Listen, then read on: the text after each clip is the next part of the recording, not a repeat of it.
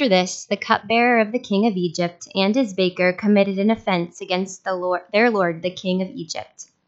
And Pharaoh was angry with his two officers, the chief cupbearer and the chief baker, and he put them in custody in the house of the captain of the guard, in the prison where Joseph was confined. The captain of the guard appointed Joseph to be with them, and he attended them. They continued for some time in custody. And one night they both dreamed, the cupbearer and the baker of the king of Egypt, who were confined in the prison, each his own dream, and each dream with its own interpretation. When Joseph came to them in the morning, he saw that they were troubled. So he asked Pharaoh's officers, who were with him in custody in his master's house, "Why are your faces downcast today?" They said to him, "We have had dreams, and there's no one to interpret them." And Joseph said to them, "Do not interpretations belong to God? Please tell them to me." So the chief cupbearer told his dream to Joseph and said to him, "In my dream there was a vine before me, and on the vine there were 3 branches. As soon as it budded, its blossoms shot forth, and the clusters ripened into grapes. Pharaoh's cup was in my hand, and I took the grapes and pressed them into Pharaoh's cup and placed the cup in Pharaoh's hand." Then Joseph said to him, "This is its interpretation. The 3 branches are 3 days.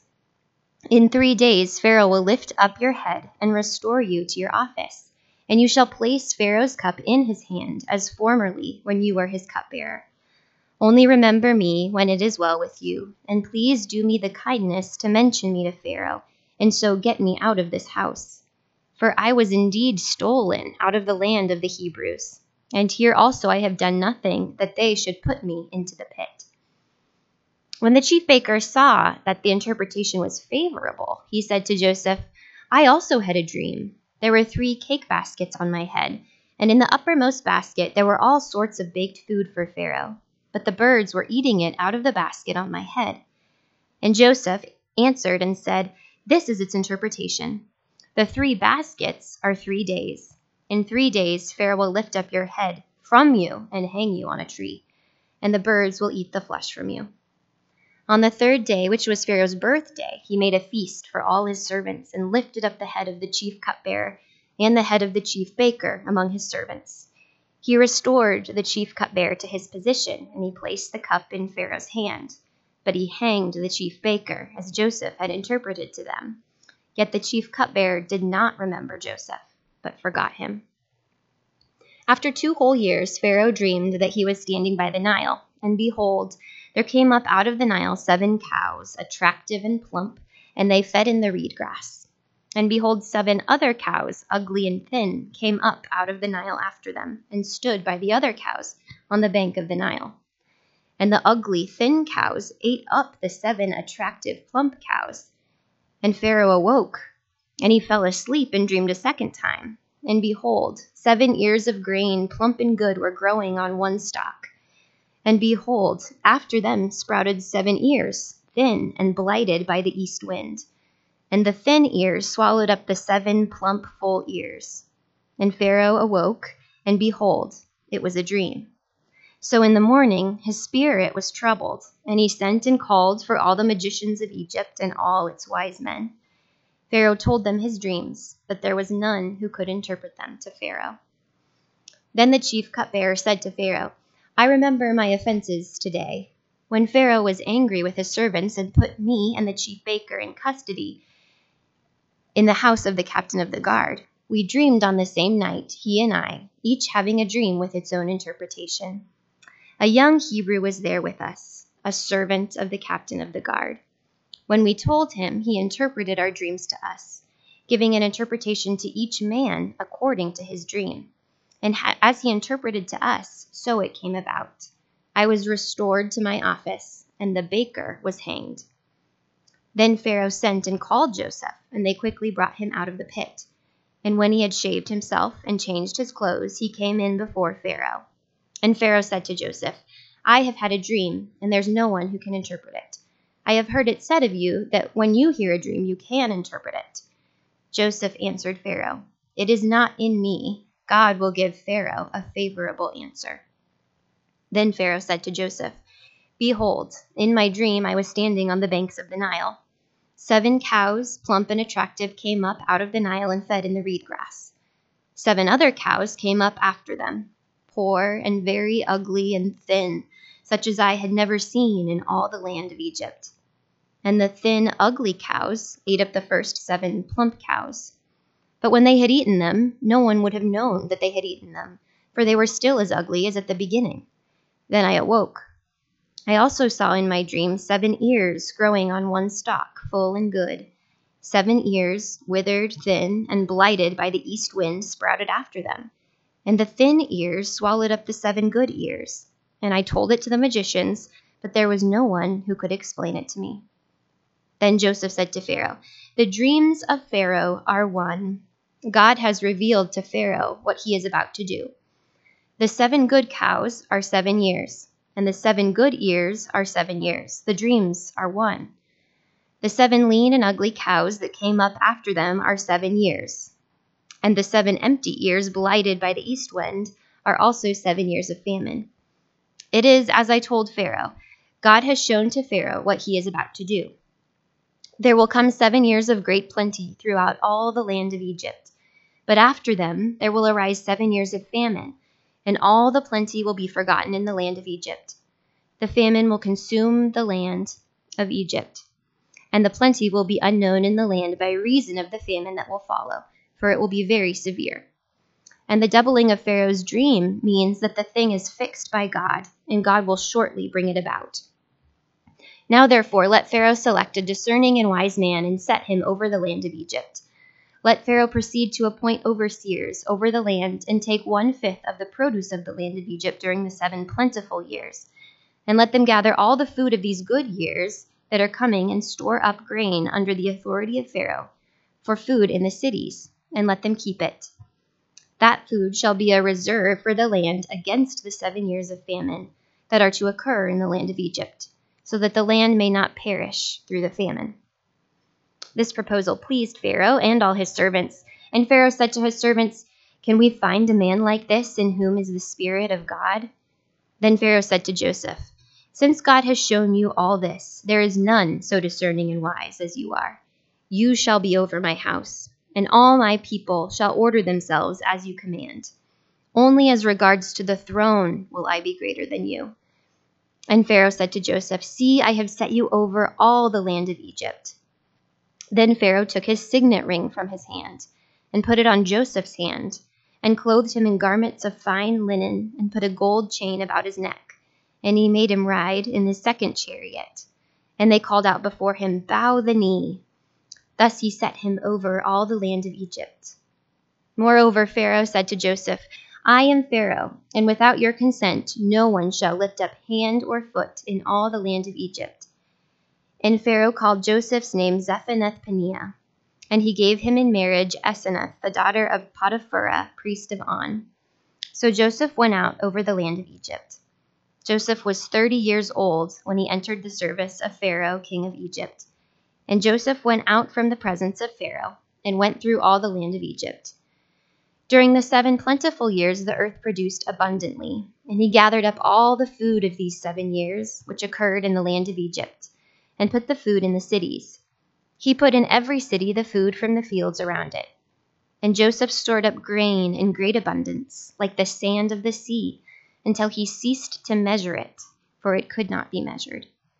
Before the year of famine came, 2 sons were born to Joseph. Asenath, the daughter of Potipherah, priest of On, bore them to him. Joseph called the name of the firstborn Manasseh, for, he said, "God has made me forget all my hardship and all my father's house." The name of the second he called Ephraim, for God has made me fruitful in the land of my affliction. The 7 years of plenty that occurred in the land of Egypt came to an end, and the 7 years of famine began to come, as Joseph had said. There was famine in all the lands, but in all the land of Egypt there was bread.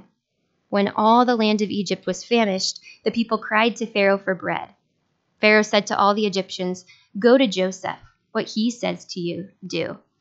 So when the famine had spread over all the land, Joseph opened all the storehouses and sold to the Egyptians, for the famine was severe in the land of Egypt.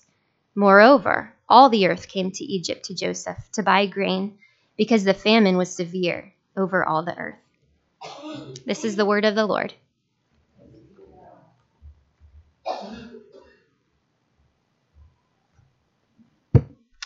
Well, let's pray. Father, thank you now for our time together this morning. Thank you for your word. Would you bless our time, for we pray this in Jesus' name. Amen. So thank you both to Abby and Meredith for reading those bigger chunks of Scripture. And let me just say, let me apologize. I, like some of you, I was worshiping last night with 89,000 people, and so my voice is a little worse for the wear. But we will push through. So I apologize that I have this weird raspy thing going on. One of the challenges we face when we read well-known biblical stories is that we can miss what the author really wants us to know, because there's some part of the story that tickles our fancy. There's something there that we like, and we latch onto it. And the Joseph story is rife with such texts, and therefore it's rife with such opportunities. This past summer, I came across an article on a Christian website that referred to Genesis chapter 38 and 39 as the Me Too chapters of the Scriptures, referring to the Me Too movement. Well, I'm fairly certain that Moses was not thinking of that movement 3,000 years ago, as the Holy Spirit inspired him to tell us of both Judah and Tamar, and then Joseph and Potiphar's wife. Our text for this morning is not immune to such readings either. There are those within the church who are enamored with prophecy, inasmuch as they believe it allows them to predict the future. Joseph, then, and his ability to interpret dreams scratches our predict the future itch. And so if we're not careful, we're going to look at Genesis 40 and 41 and go, oh, this is about dreams. This is about time in the future. This is really cool. Now, to be clear, Genesis 40 and 41 do tell us of the future, but not in the way we think. In Genesis 40 and 41, we see clearly how God works and how God will work to save and deliver the world that he has created. God is showing his hand and revealing for us a pattern of divine redemption. And you would think that would be enough, that we would be satisfied with understanding that in this story we see how God's going to save his world.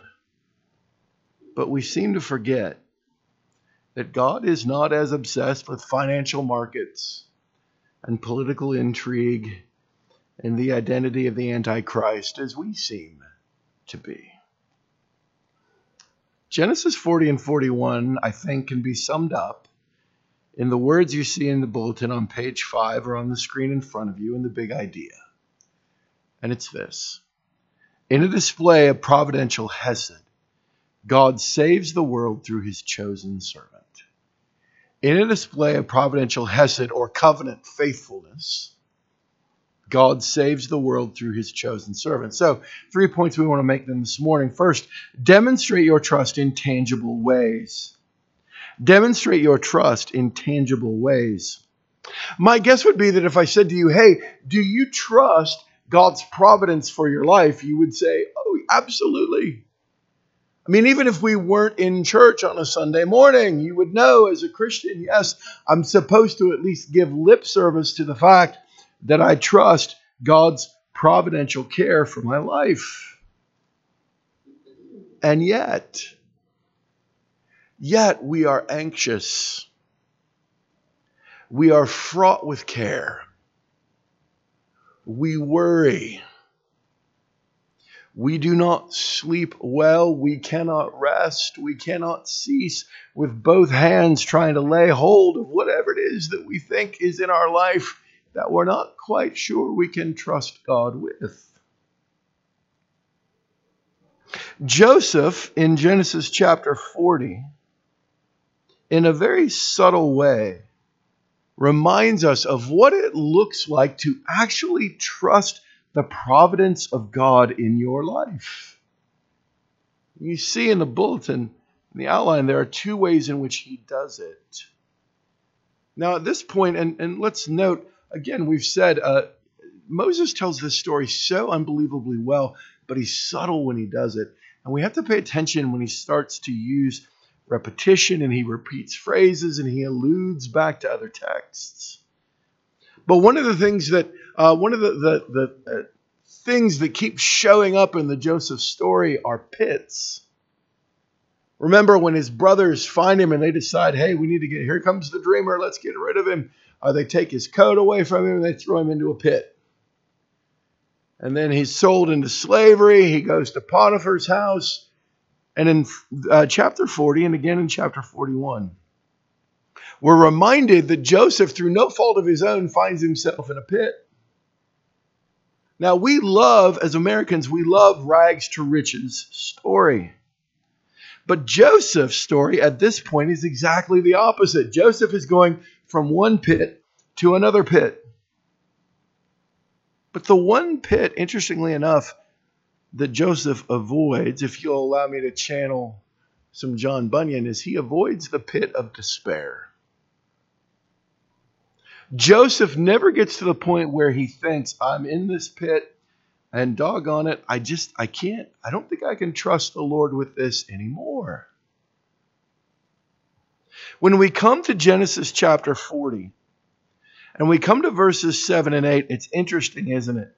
That look at verse 7, if you would. He asks Pharaoh's officers who are with him in custody at his master's house, why are your faces downcast today? Joseph has not stopped, he hasn't stopped caring. We would expect, now we're going to get a little bit of this later in the speech, you would expect Joseph to go, hey, you think your face is downcast? Let me tell you my story. Let me tell you what happened to me. Now he's going to do that a little bit at the end. But when they say to him, verse 8, we have had dreams and there is no one to interpret them, Joseph says, do not interpretations belong to God? And then Moses writes, please tell them to me. That's not what we would expect to read. What we would expect to read is this. Don't interpretations belong to God? But let me tell you something. Right now, God and I aren't really on great terms. Man, I was the favored son. And through no fault of my own, listen, it's not my fault that my family should be on Jerry Springer. Yeah, they're a hot mess.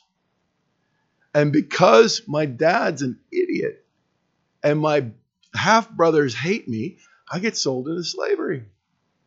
And then I'm in Potiphar's house and everything's going great except his wife, whose name I won't speak. She accuses me of assaulting her. And so now I'm here. So you know what? You want to talk about God? Great. God and I, we're not really on speaking terms. But he doesn't say that, does he? No, he says, do not interpretations belong to God. Please tell them to me. How do we know that we're trusting in God's providence? We know because we continue to use the gifts, we continue to exercise the calling that God has laid on our lives, no matter what our circumstances look like. I was reminded again, and I wish, sometimes you wish as a pastor you'd save really great quotes for later. But I'm going to use this one early and often. The John Piper quote when he said, the Lord is at any given time doing about 10,000 different things in our lives, and I'm maybe aware of 3 or 4 of them. Joseph either understands that there's more going on, or he doesn't know, but he's still going to be obedient. He's still going to use the gifts and exercise the calling that God has given him. God has given him the ability to not only have dreams, but be able to interpret them. And so Joseph, beginning in verse 9, interprets the dreams of the chief cupbearer. And he interprets the dreams of the baker. Now, it's interesting as chapter 40 ends, everything that Joseph has interpreted has come exactly true, just as he said it would. The chief cupbearer is restored to his position, verse 21. Verse 22, but he hanged the chief baker as Joseph had interpreted to them. And then that dreaded conjunction, yet. The chief cupbearer did not remember Joseph, but forgot him. After 2 whole years,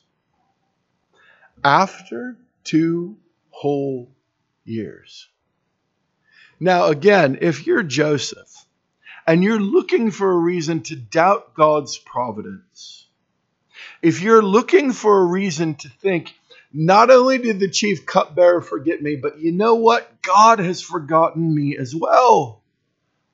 Having to stay in the pit for another 2 years would lead you to think, God, I don't know what you're doing, but it's pretty clear you have completely forgotten me. But he hasn't. It's interesting, isn't it, that there are 3 places in the Joseph story in which we're told things relative to either Joseph's age or to time. We're told that he's 17 when he's sold into slavery. We're told that he has to wait 2 years after he interprets the cupbearer's dream before he is brought before Pharaoh. And then we're told in chapter 41 that he's 30 years of age when he is ascended to the number 2 position in Egypt. So in other words, there are 13 years in Joseph's life that he spent either in Potiphar's house or he spent in prison. 13 years. Joseph has to learn to wait. If you like to wait, would you please raise your hand? If you enjoy, as Matt, you're lying. Yeah, you are. You'll know better, believe me. Last night, the game is over. It's late. I know I have to preach. We lost. We just want to get out of this stadium. And you know what we had to do? Wait. And hear a bunch of annoying Michigan fans. Go Blue. And one guy behind us said, yes, I wish you would. Just please go. And then we walked to the car and we were coming out of the parking area. You know what we had to do? Wait. And then I grew up in a county that wasn't, Douglas or Lancaster. I have a special place in my heart for these people, except when they come to Lincoln to drive. Because they don't. They just sit. It's like, I wish you would go. But they don't. You got to wait. Friends, we need to remember that in God's providence, what God does within us as we wait might be the thing that He's most focused on. And we have to trust in His timing as He is shaping us and whittling us and making us look more and more like Jesus in the process of our waiting. Joseph is taken into captivity at age 17. He's precocious. He's snotty. He's a brat. He's a tattletale. And in the 13 years between when he is sold into slavery and when he ascends to power in Egypt, God has done a tremendous work in his life that he couldn't do any other way. How do we show our trust in God's providence? We continue to use our gifts and our calling even when it doesn't seem like it makes a bit of sense, and we wait. We trust that God's timing is perfect. We trust that God in his providence is doing something that we can't even see or imagine. We trust that what Paul says in Romans 8 is true. That God does indeed work all things to good to those who love him and who are called according to his purpose. Secondly, then, let's channel your inner Rich Mullins. Channel your inner Rich Mullins. Now, if you don't know who Rich Mullins was, he was a Christian musician. He was particularly popular when I was in college.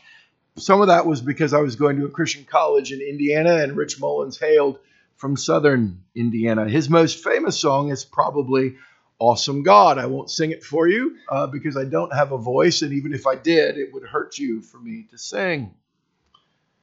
But the words, the chorus goes like this: Our God is an awesome God. He reigns from heaven above with wisdom, power, and love. Our God is an awesome God. And in the first half of Genesis chapter 41, that is exactly what we see. Now, again, Moses is subtle in the ways that he shows us this. Moses is subtle in the ways in which he's going to show us how God is, in essence, low-key flexing throughout this entire story.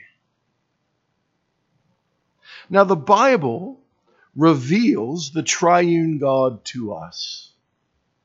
It doesn't just reveal our salvation, but it would be more accurate to say the Bible reveals to us that our God is a God who saves. And so in the first half of Genesis 41, we see God's character being revealed to us. And we see it through a most unlikely way. We see it through a very unusual vessel. We see that God shows how awesome he is, that God shows that he is sovereign, that God shows there is nothing beyond his control or his ability in the dreams of a pagan king.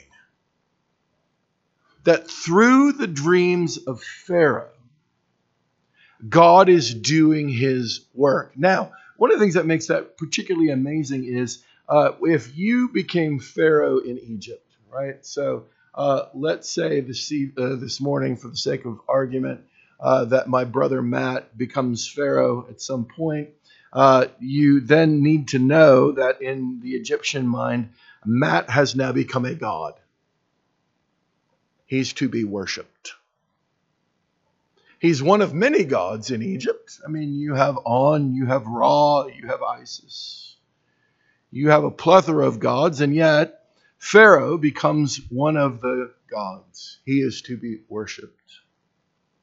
And so here is one of the great gods of Egypt who has a dream. He knows the dream. He remembers the dream. In fact, he's had two dreams. He calls in his wise men. He calls in his magicians. And he says to them, listen, here are the dreams. What do they mean? And we got nothing. We got nothing. Friends, if you want to see a powerful individual get really anxious and really antsy, tell them that you don't have the information that they want. Make it clear to them that the thing that is most urgent in their mind is something that is beyond their grasp. See, not only is God revealing how he's going to save the world through his chosen servant Joseph, he's also reminding Pharaoh that he's just a man. Contrary to what the Egyptian mind might think, he is not God. God humbles the powerful. Now, that's not the last time we're going to see this in the Bible. In fact, when we get to the other individual in the scriptures who's really good at interpreting dreams, namely the prophet Daniel, we're going to see that he has to deal with three different kings: Nebuchadnezzar, Belshazzar, and then Darius. And we're going to see how it is that God again uses dreams to humble the proud, and yet at the same time to give himself glory and to point the attention of those who are watching to his chosen servant. And so I wonder, when we see how it is that God is able to humble, when we see how it is that God is able to demonstrate clearly just how short the arms are of this powerful man, this man who believes himself to be a god, I wonder, why do we get so distraught and so worked up over things like, I don't know, politics? Why do we go looking in the Bible for texts that will assure us that our guy or a guy from a particular political party is going to be restored to office? Do we really think that God is not sovereign unless a particular party is in office? Do we really think that whoever is in office at the time, whether it's a guy we like or a guy we don't like, do we really think that God is not able to bring about his will? That God somehow needs our help?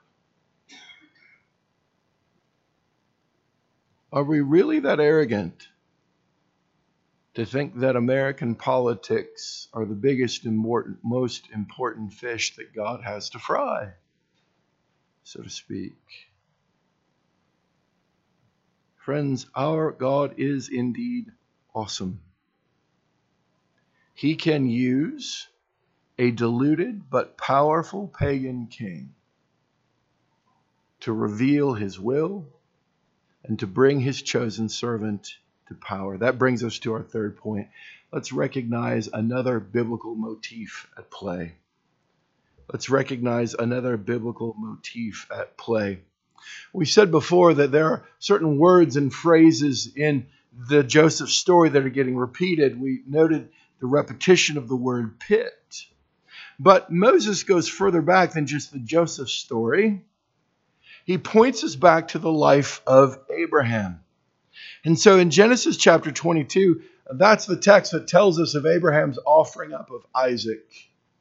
And then when Abraham goes to offer him up and God provides the ram caught in the thicket instead, and God is renewing and restoring the covenant promises that he made to Abraham. Remember, he reiterates the promise that his offspring will be as numerous as the sands of the seashore.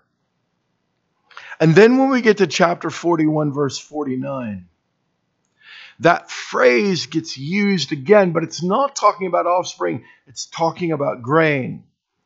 So in Genesis chapter 41, verse 49, we read this, "And Joseph stored up grain in great abundance, like the sand of the sea, until he ceased to measure it, for it could not be measured." What's going on? What's going on is that Moses is using this repetition to remind us that our God is a God of covenant faithfulness.